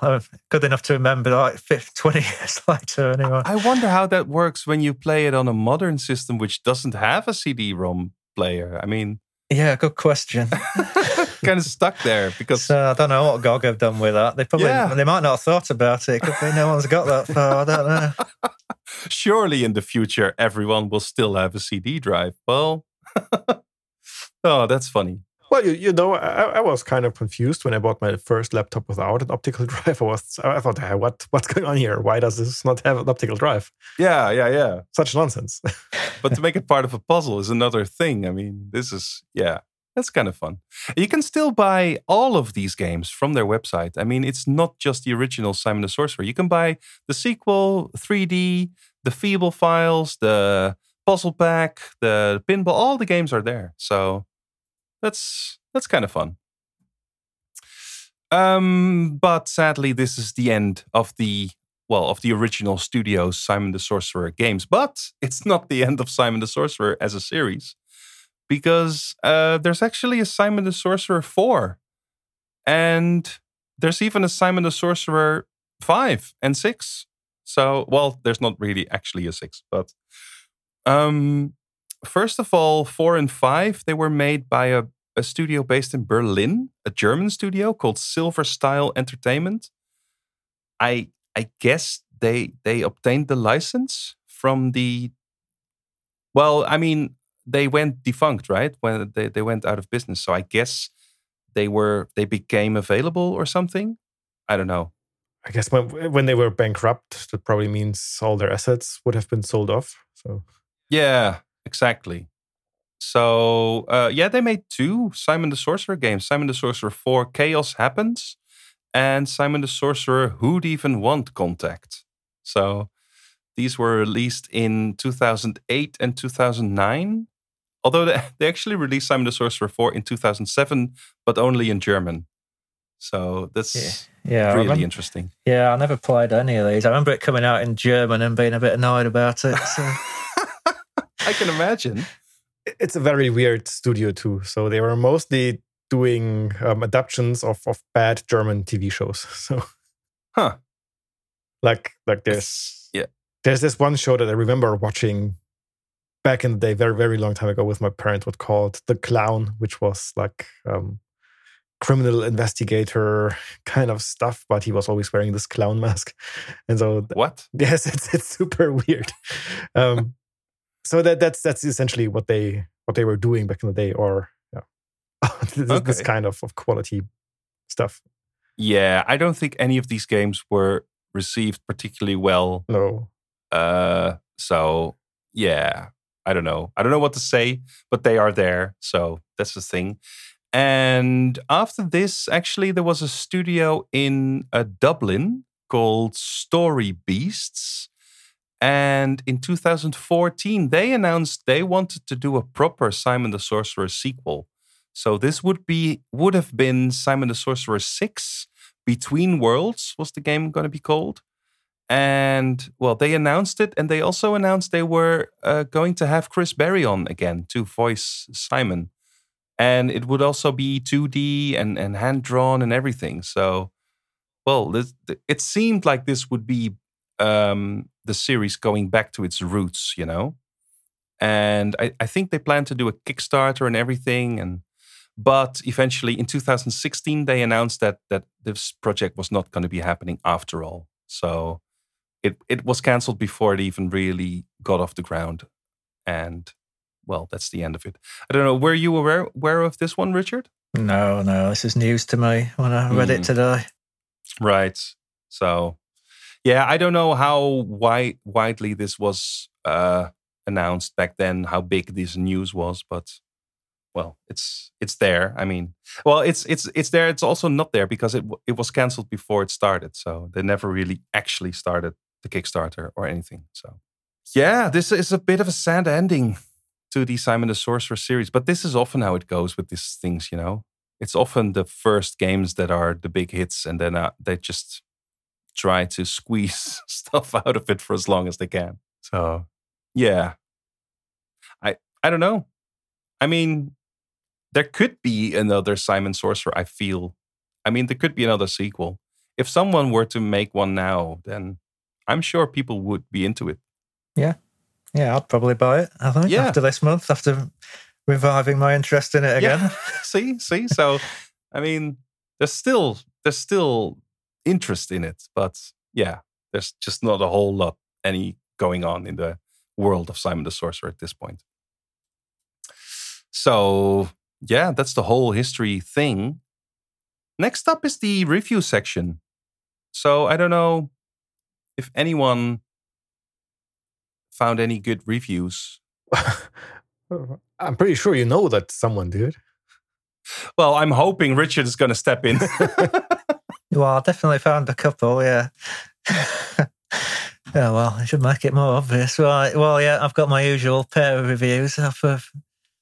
So let's have a look. We've got the PC review one here. So it's 8 out of 10. If you're looking for a good laugh and an even better challenge, you really shouldn't miss Simon the Sorcerer because it's destined to become a classic. Wow. Doesn't quite beat Monkey Island 2, but boy, does it come close. That's quite the praise.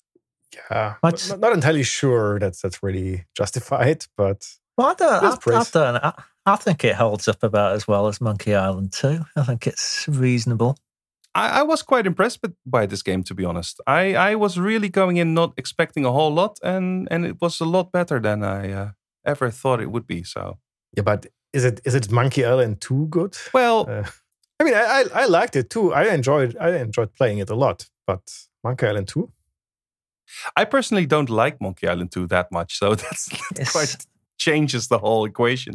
I should go back to the Monkey Island episode and see if that was your opinion back then and if you said it. I think so. Yeah, I like the first game a lot, but then the second one, I don't know. It's not bad. It's not a bad game, but it's a bit much. I don't know. Yeah, this would have been the floppy one they were reviewing as well. So in theory, this didn't have any of the voices. Yeah, so they'd have been reviewing it before that. Right. That makes quite a difference, probably. Yeah, I think so. So I've seen a few, or at least one review where they said that the voices are actually annoying and not helping the game at all. Oh man. Oh, well, I've played far worse. I should play some of these Origin ones where they got the staff around the office to do it. Something like Privateer or something like that. I think it was quite common also by Sierra to just have some random people do the voices instead of proper actors. So, yeah. Yeah, there's definitely games that were better when they were a floppy version that are out there, definitely. So, right, hang on. So, more reviews then. Mm-hmm. PC Zone, at last an Anglo answer to the average American adventure. Recommended. Wow. So sort of high praise while calling it average at the same time, I guess. Yeah, I'm trying to make sense of this. Did they give a score or anything? That's at 86 out of 100. So that's pretty high for them, to be honest. That's the floppy one. Right. Okay. And we got a CD-ROM review out of PC Zone when that came out a few years later, and they upped it to 89. Huh. A tricky jaunt boosted by excellent talkie bits. Ah, this is the talkie one. Yeah, so they re-reviewed it. They just gave it a one-page review. Yeah, I think in general, I'm just scrolling through the Moby Games list. In general, it's all up there. It's all either in the 80s or the 90s range. And there are a few exceptions, but there's not a lot of... There's also a few 100%. Yeah. Wow. And yeah. So it's not quite Day of the Tentacle levels, but it's got quite a bit of praise anyway. Yeah. Yeah, this was not the time when people felt adventure games were over. So this was still just, people were really... And also I see a lot of really high praising Amiga reviews. So I think the Amiga was especially just happy to have this quality of game. Yeah, you said it. I think 93 was a very good year for adventure games, all in all. Yeah. Yeah. So I don't know. I'm looking if there's any... I see a lot of German reviews, Florian. Yeah. They're mostly full of praise. Like Aktueller Softwaremarkt, that was one of the biggest magazines back then. They gave it 100%. They said, one thing is for sure, there's nothing wrong about Sam the Sorcerer. We didn't have that much fun for a long time. But there are still a lot of German ones. I think adventure games were really popular in Germany. Oh yeah, totally were. Yeah. Definitely. Well, they still are. It's not a surprise that the license ended up out there. That's happened a few times with old adventure games, hasn't it? That's probably it, yeah. I mean, we still have some studios that still make adventure games regularly. So, like Daedalic Entertainment, they're quite popular. Yeah, I've played most of those. Yeah. Yeah, the Leisure Suit Larry games ended up there as well, if you played either of them. That's true. Yeah, that's true. I'm trying to see if none of these are Dutch, so I was trying to see if there are any of the Dutch reviews there, but there are none that I can see. So that's sad. But yeah, in general, these are just all super high marks. So yeah. So if people want to get this game now, I mean, it's easy. We've already mentioned the website. That's just the way to go, isn't it? I mean, if you're a real fan of this whole retro stuff, go to their website and just order. Well, I think if you actually are like a real collector like Richard, then you probably want one of the original boxes from back in the day. But if you just casually collect, then those are probably pretty good too. I wonder if these are actually new. I mean, maybe they just had a lot of them made and they still have a lot of them sitting. Yeah, it must be that. They've sold out of some of the stuff on there, I think. Yeah. So I think these are old ones, actually. Well, for I think for Simon the Sorcerer 2, they somewhere mentioned that it's now coming in a DVD box instead of the original cardboard box. So they must still be producing them. Yeah, that's interesting. That's something to look for, definitely. If you want an original, like an old one, I guess eBay is the place to go for a boxed copy. At least for the German version that I own, they're abundant and not very expensive. Like I think I got mine for 25 or something, and that was even a high price. But I wanted it for the club essentially. So right.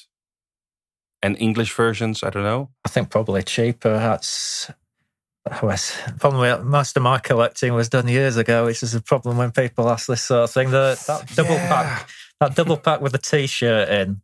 Well, I got relatively recently, within the last few years, and that was just in a big pile of games for about 20 quid. So wow. No one saw that as being particularly valuable. So if you want a T-shirt with a Swampling on, keep an eye out for one of them, I guess.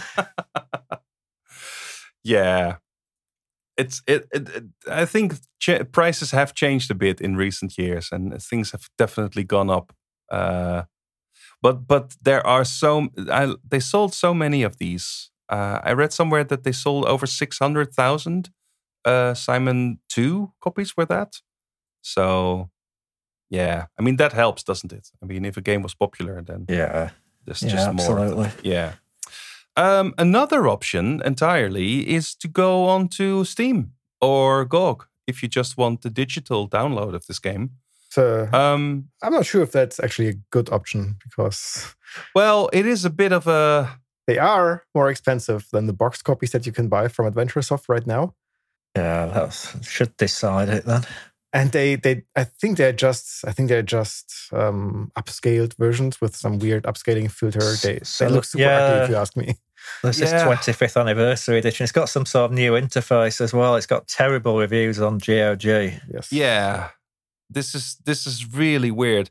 It looks like they applied some kind of filter to, I don't know, remove all the pixels or something. Yeah, it looks like, I mean, there's some of those filters that you can also enable in ScumVM or DOSBox. And that's exactly what it looks like, except they also put on a non-pixelated, super ugly interface. That's the big money grab, if you ask me. So just trying to make some money. If you do buy it on GOG, I gather it's got an extra of the original game. Which isn't sort of necessarily advertised. I'm not sure, but you can just bung that into ScumVM and play it on anything.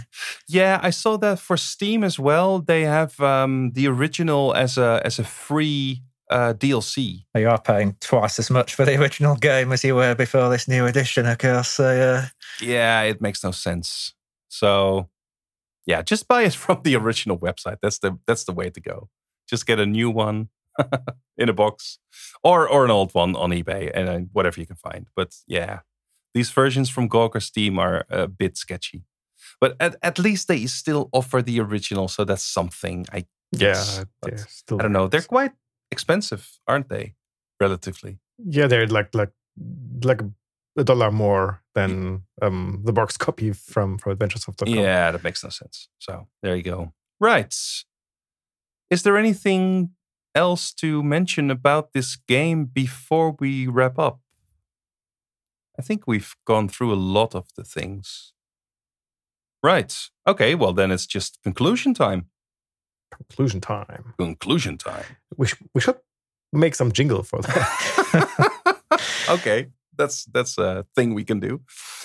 So I'll start with you, Florian, because you're the one suggesting this game. Okay. So did you have any hopes? Yes. And did they hold up? Did they, was it what you expected? Yeah, I actually had quite high hopes for the game, and I think they were fulfilled mostly. Huh. So I really enjoyed playing the game. I mean, especially because we did our play together sessions, which was really helpful in not getting stuck and still not needing a walkthrough or something. So that was helpful. But all in all, the graphic style, the audio with some minor drawbacks maybe, the puzzles, I just enjoyed being in this weird, crazy world. So I thought it was fun. Even if the difficulty curve is maybe upside down, but other than that, it's a pretty good game. Yeah. I would totally recommend playing anyone who has some love for adventure games. They should play it. Yeah. But they probably already have. So. Well, yeah. But actually, I think, I'm not sure if that's true. I think a lot of people miss this game as well. Because it's not from any of the big, like, it's not from Lucas or Sierra. So I think this is a quickly overlooked game. And, well, there's really no need to not play it because it's just as good as any of the competitors, I think. Well, any of the earlier Lucas games. I mean, compared to if you ask me, do you want Day of the Tentacle or Simon the Sorcerer? I know which one I would pick, and it wouldn't be Simon the Sorcerer. Yeah, but just play both. I mean, come on. Well, yes, sure. But if you asked me, I don't know, Maniac Mansion or Simon the Sorcerer, I'd probably pick Simon the Sorcerer. Yeah, exactly. So, yeah, it's maybe harder for you, Richard, to, I mean... Yeah, it's hard to judge when you remember all the answers to all the puzzles and the... Yeah, exactly. The humours, I kind of know half the lines. But it's... I think it holds up. I think it's probably among the better games, to be honest, of the era. Yeah. So I think it definitely holds up. I think this sort of adventure game's fairly timeless, really. Because it's, I mean, in many ways, it looks nicer than a lot of the stuff the likes of Wodgetai would turn out today, graphically. Well, I think those games are also really... Well, they're deliberately going for an old style. So. Yeah, exactly. But yeah, it I mean...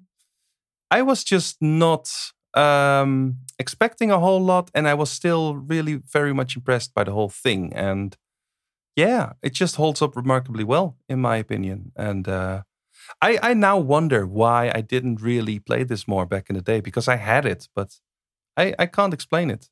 I think maybe the beginning, you somehow need to push through the beginning. Yeah, maybe it's that. But can be a bit tedious and overwhelming. I do encourage people to do that because there's a whole cool world there to explore, and it's all really funny, and it's just... Yeah. But if you do draw a paper map of at least of the forest region. Yeah, which is like 80% yes. of the game. So I think if you do that, you won't get lost a lot, and it's much easier to play it that way. And I think maybe when I was younger, I would never have had the idea to even draw a paper map. Only years and years of multi-user online dungeons. They taught me to draw paper maps of games, and that's really what I needed for this game. So that's what you really need to do. Right. That's a good tip. So yeah, play this cool game and draw a map. That's cool. That's Simon the Sorcerer, I think. Yep. So yeah. What's going on otherwise? It's the last couple of days of July now, so we'll try to get this episode out by August 1st. Might slip a day. We'll see, but it's going to be a lot of work, but we're going to make it work. We'll do our best. Anyway, July we spent playing The Lost Vikings, which is a game by Blizzard when they were not yet called Blizzard. Blizzard, but not Blizzard. Yeah, and it's a puzzle platformer, and it turns out to be pretty fun. So yeah, we'll talk about that next. In August, we're returning with another adventure game because we have to keep the adventure year going, right? So of course we have. Exactly. And in August, the game we're looking at is Star Trek, the 25th anniversary. So actually, that's for us starting in a few days. I'm looking forward to this one. It seems like a cool game. It's like the TV show wrapped in a game. So yeah, I'm always a bit cautious when it comes to TV and movie adaptations. Right. Either way, from game to movie or the other way around. And we'll see how that goes. I mean, there have been a few good Star Trek games, so maybe this one will be another one. No, you'll enjoy it. As long as you like the original Star Trek, you'll enjoy it. Yeah, from what I've heard, this is just a good game. So I like all of Star Trek except the original series. Oh, well, we might have a problem then. Is this the one with the Darth Vader stuff? Yeah, exactly. We'll be fine. Next up in September, we're playing Carmageddon. So that's a change of pace. We decided this through a Twitter poll, right? Mhm. We had a bunch of games up. I don't remember which ones exactly. Raptor, Carmageddon, and one more. Jones in the Fast Lane. Oh, yes. That was a crazy lineup. So yeah, Carmageddon won out of these. It's been the second time that Raptor lost a poll, so I think I'll just have to make a executive board decision at one point to play Raptor. Yeah, I agree. We should just, the next slot that comes up, we should fill with Raptor, because it's been a while since we had a shooter on. But yes. Well, for September we'll have Carmageddon, the 3D racing game, I'm gonna say. Yeah, it's terrible. It's not terrible. I mean, it's great, but it's that typical terrible 90s ultra violent. Let's kill grandmas running down the streets, blood everywhere. I don't know. I don't know if such a game would come out today. It's a bit, I don't know. But I know I played it, but I can't remember anything about the game. So, except that it was very violent. So. It's very violent, yeah. I actually replayed it not long ago, and it's just weird. It's fun though. I mean, it's cool, but it's really weird. So we'll dive into that, and I hope actually people will be able to play it, because apparently it's really difficult to get it running in DOSBox. So that will be a thing, but we'll see. We'll see. Maybe it will be an episode with only people with actual old computers. Right, so that's it for us. If you like this DOS game stuff, head over to our website, DOS Game Club, to check out more. That's where we have forums where people discuss the games. You can also suggest games there. An ever-growing list of game suggestions. Yeah. But I think it has slowed down a bit, right? So the first year we got like 200 suggestions, and then the last year was like 20. So yeah. We'll have a chance to go actually through them now. So I guess all the good games are now in the suggestion box, which is good, because we can now just pick any good game. There's loads I've fancy putting on. I think I might just take this as a sort of nudge to do it, actually. Yeah, that's the idea. So there's loads more. So you can suggest a game. You can also send in a voice message, please. It would be nice if people do this. Send them to club@dosgameclub.com. Say something about the game we're playing, and then we'll play it, and you'll be part of the show. So that's fun. Or just send us general DOS gaming stuff. That's fine too. Anything. We'd just like to hear from people. Mm-hmm. You know, that's cool. You can also chat with us in our IRC chat room. It's really the best place, I think. Yeah, that's probably the best place if you want to speak to us directly. We're on Afternet. We're called DOS Game Club. So yeah, you can just join there, and it's the old school way of chatting. A bit less old school is Twitter, where we're also called DOS Game Club. It's where we run polls and just notify people of the episodes and just general DOS stuff. So yeah, that's, if you're on Twitter, that's the place to follow us.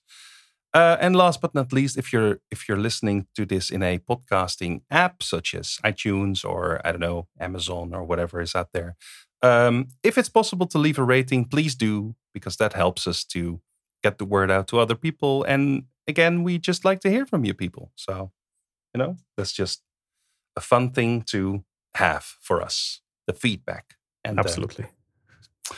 Right. That's it. So, yeah, thanks a lot for being on, guys. Well, it's my job. Well, still thanks you for doing your job, Florian.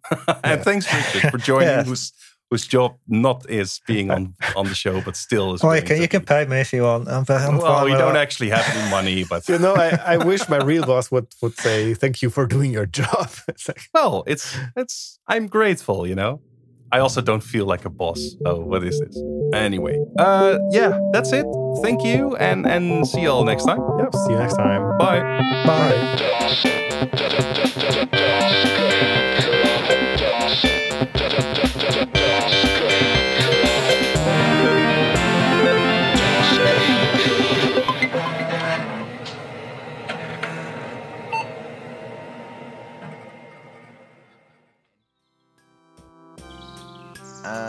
Ace? No. Try again. Ascetic? No. Try again. Acid? No. Try again. Acne? No. Try again.